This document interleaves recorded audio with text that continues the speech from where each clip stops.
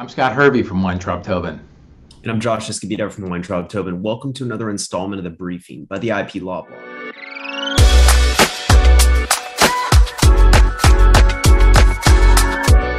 Popular rapper Ice Cube and trading platform Robinhood had been locked in a dispute based on Robinhood's use of Ice Cube's image from the movie Are We Done Yet? And the revised or misquoted from Cube's perspective lyric, correct yourself before you wreck yourself, which is really check yourself before you wreck yourself, as part of a meme in an article in Robinhood's financial newsletters about market corrections for tech stocks. Ice Cube sued Robinhood for violation of the Lanham Act, misappropriation of likeness under California law, and unfair business practices. Cube called the company an unscrupulous and predatory conglomerate, the archetypal example of an immoral corporation that places profits over people. Robinhood recently moved the court to dismiss Cube's complaint. Scott, what was the result of that motion? Thanks, Josh. Cube's complaint really did come across with a high degree of animosity. I mean, he called Robinhood another get-rich-quick scheme for the most privileged people in America. At the heart of Cube's complaint is his contention that Robinhood's use of his image in a meme is an endorsement of Robinhood's financial services. Now, Robinhood disagrees with that. Robinhood contends that their use of Cube's image is not an endorsement, that the image, the photo that they used, was licensed and was used for non-commercial editorial purposes in connection with a blog article. In June, the U.S. magistrate judge attached to the complaint dismissed Cube's initial complaint, finding that Cube failed to allege that Robinhood's use of his image constituted an endorsement. But it allowed Cube to file an amended complaint, which he did. And so we're here again. But this time, the magistrate judge openly questioned the nature of Robinhood's use. The judge asked whether Robinhood's newsletter is really an advertisement and whether its use of the rapper and businessman's image served as an endorsement for their product or whether it was just part of a newsletter. Obviously, Robinhood believes that its newsletter is just that, and that its use is not an endorsement. At oral argument, Robinhood's counsel even argued that its use is protected as First Amendment parody. But the judge, who eventually took the matter under submission, didn't seem fully persuaded by Robinhood's arguments, as she agreed with Ice Cube's counsel that Robinhood wouldn't have used Ice Cube's image if there wasn't a connection to what they were trying to promote. Where do you think this comes out? I would be surprised if the judge found for Robinhood at this stage. I don't think this case is clear enough yet. I think it's going to be a tough case. Let's think about this in the context of two very famous right of publicity cases, Tom Waits versus Frito-Lay and Hoffman versus Cap Cities ABC. So in Tom Waits versus Frito-Lay, the Ninth Circuit addressed Waits' claim under Section 43A, the same section that Cube brings a claim under, of the Lanham Act, based on a sound-alike performer used in a Doritos commercial. Section 43A of the Lanham Act prohibits the use of false designation of origin, false descriptions, and false representations in advertising and the sale of goods and services.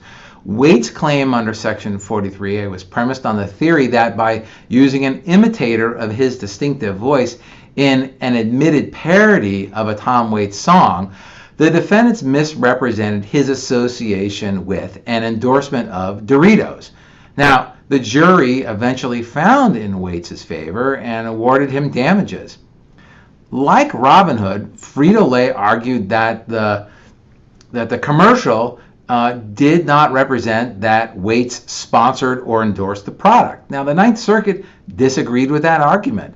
The Ninth Circuit said that the lower court correctly instructed the jury in considering Waits' Lanham Act claim that the jury must determine whether an ordinary consumer would be confused as to whether Tom Waits sang on the commercial and whether he sponsors or endorses the Dorito product. The jury was told that in making their determination, it should consider the totality of the evidence, including the distinctiveness of Waits' voice and style, the evidence of actual confusion as to whether Waits actually sang on the commercial, and the defendant's intent to imitate Waits' voice.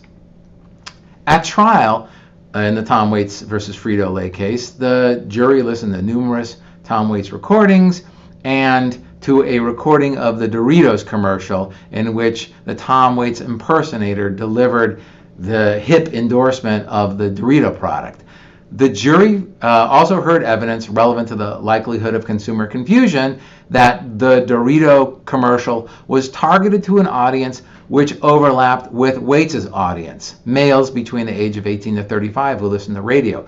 This is relevant because Robinhood has entered into endorsement deals with other rap and urban artists. So the intent to target a particular audience is a relevant finding that the court in the Waits case made. And finally, there was evidence of actual consumer confusion, the testimony of numerous witnesses that they actually believed it was Tom Waits singing the words of endorsement. The Ninth Circuit found that this evidence was sufficient to support the jury's finding that consumers were likely to be misled by the commercial and believing that Tom Waits endorsed the Dorito product. Hoffman versus Cap Cities went the other way. This case revolved around a 1997 publication of Los Angeles Magazine. The magazine published a photograph of Dustin Hoffman as he appeared in the motion picture Tootsie. The picture was digitally altered to appear that Hoffman was wearing a designer silk gown and designer shoes. The photograph appeared in conjunction with an article entitled Grand Illusions, in which the magazine used computer technology to merge still photographs of other famous actors and actresses from classic films with photographs with spring 1997 fashions from designers who were frequent advertisers in the magazine. The article also included a shopping guide with prices and store information for the clothing used in the article. The magazine did not obtain Dustin Hoffman's permission. In Hoffman, the Ninth Circuit found that the magazine article was not commercial speech. The magazine did not use Hoffman's image in a traditional advertisement printed merely for the purpose of selling a particular product. Insofar as the record showed, the Ninth Circuit said that the magazine did not receive any consideration from the designers for featuring their clothing in the fashion article containing Dustin Hoffman's altered image. Nor did the article simply advance a consumer or commercial message, the Ninth Circuit found. Also, and seemingly to be directly on point to the claims made by Ice Cube in his complaint that the newsletter is merely a tool for attracting customers, the Hoffman court said that a printed article meant to draw attention to the for-profit magazine in which it appears does not fall outside the protection of the First Amendment because it may help sell copies of the magazine. That's really interesting, Scott. I'm looking forward to seeing what the court does with this. Thanks, Josh. We'll report back when we hear anything from the court. We have an update to our reporting on Ice Cube's lawsuit against Robinhood. That's right. So contrary to my prediction that the magistrate judge would not make a dispositive ruling and would allow the case to proceed into discovery, the judge, in fact, granted Robinhood's motion and dismissed Ice Cube's case with prejudice. The judge found that Robinhood's use of Ice Cube's image as contained in a photograph Robinhood had licensed for use in connection with its newsletter did not violate Ice Cube's right of publicity, as such use did not constitute an endorsement. California Civil Code Section 3344 states, in pertinent part, any person who knowingly uses another's name, voice, signature, photograph, or likeness in any manner on or in products, merchandise, or goods, or for purposes of advertising or selling or soliciting purchases of products, merchandise, goods, or services without such person's prior consent shall be liable for any damages sustained by the person or persons injured as a result thereof. The entire purpose of 3344 is to allow individuals to control any commercial interest they may have in their persona. That said, every use of a person's likeness in connection with a commercial product or service is not actionable.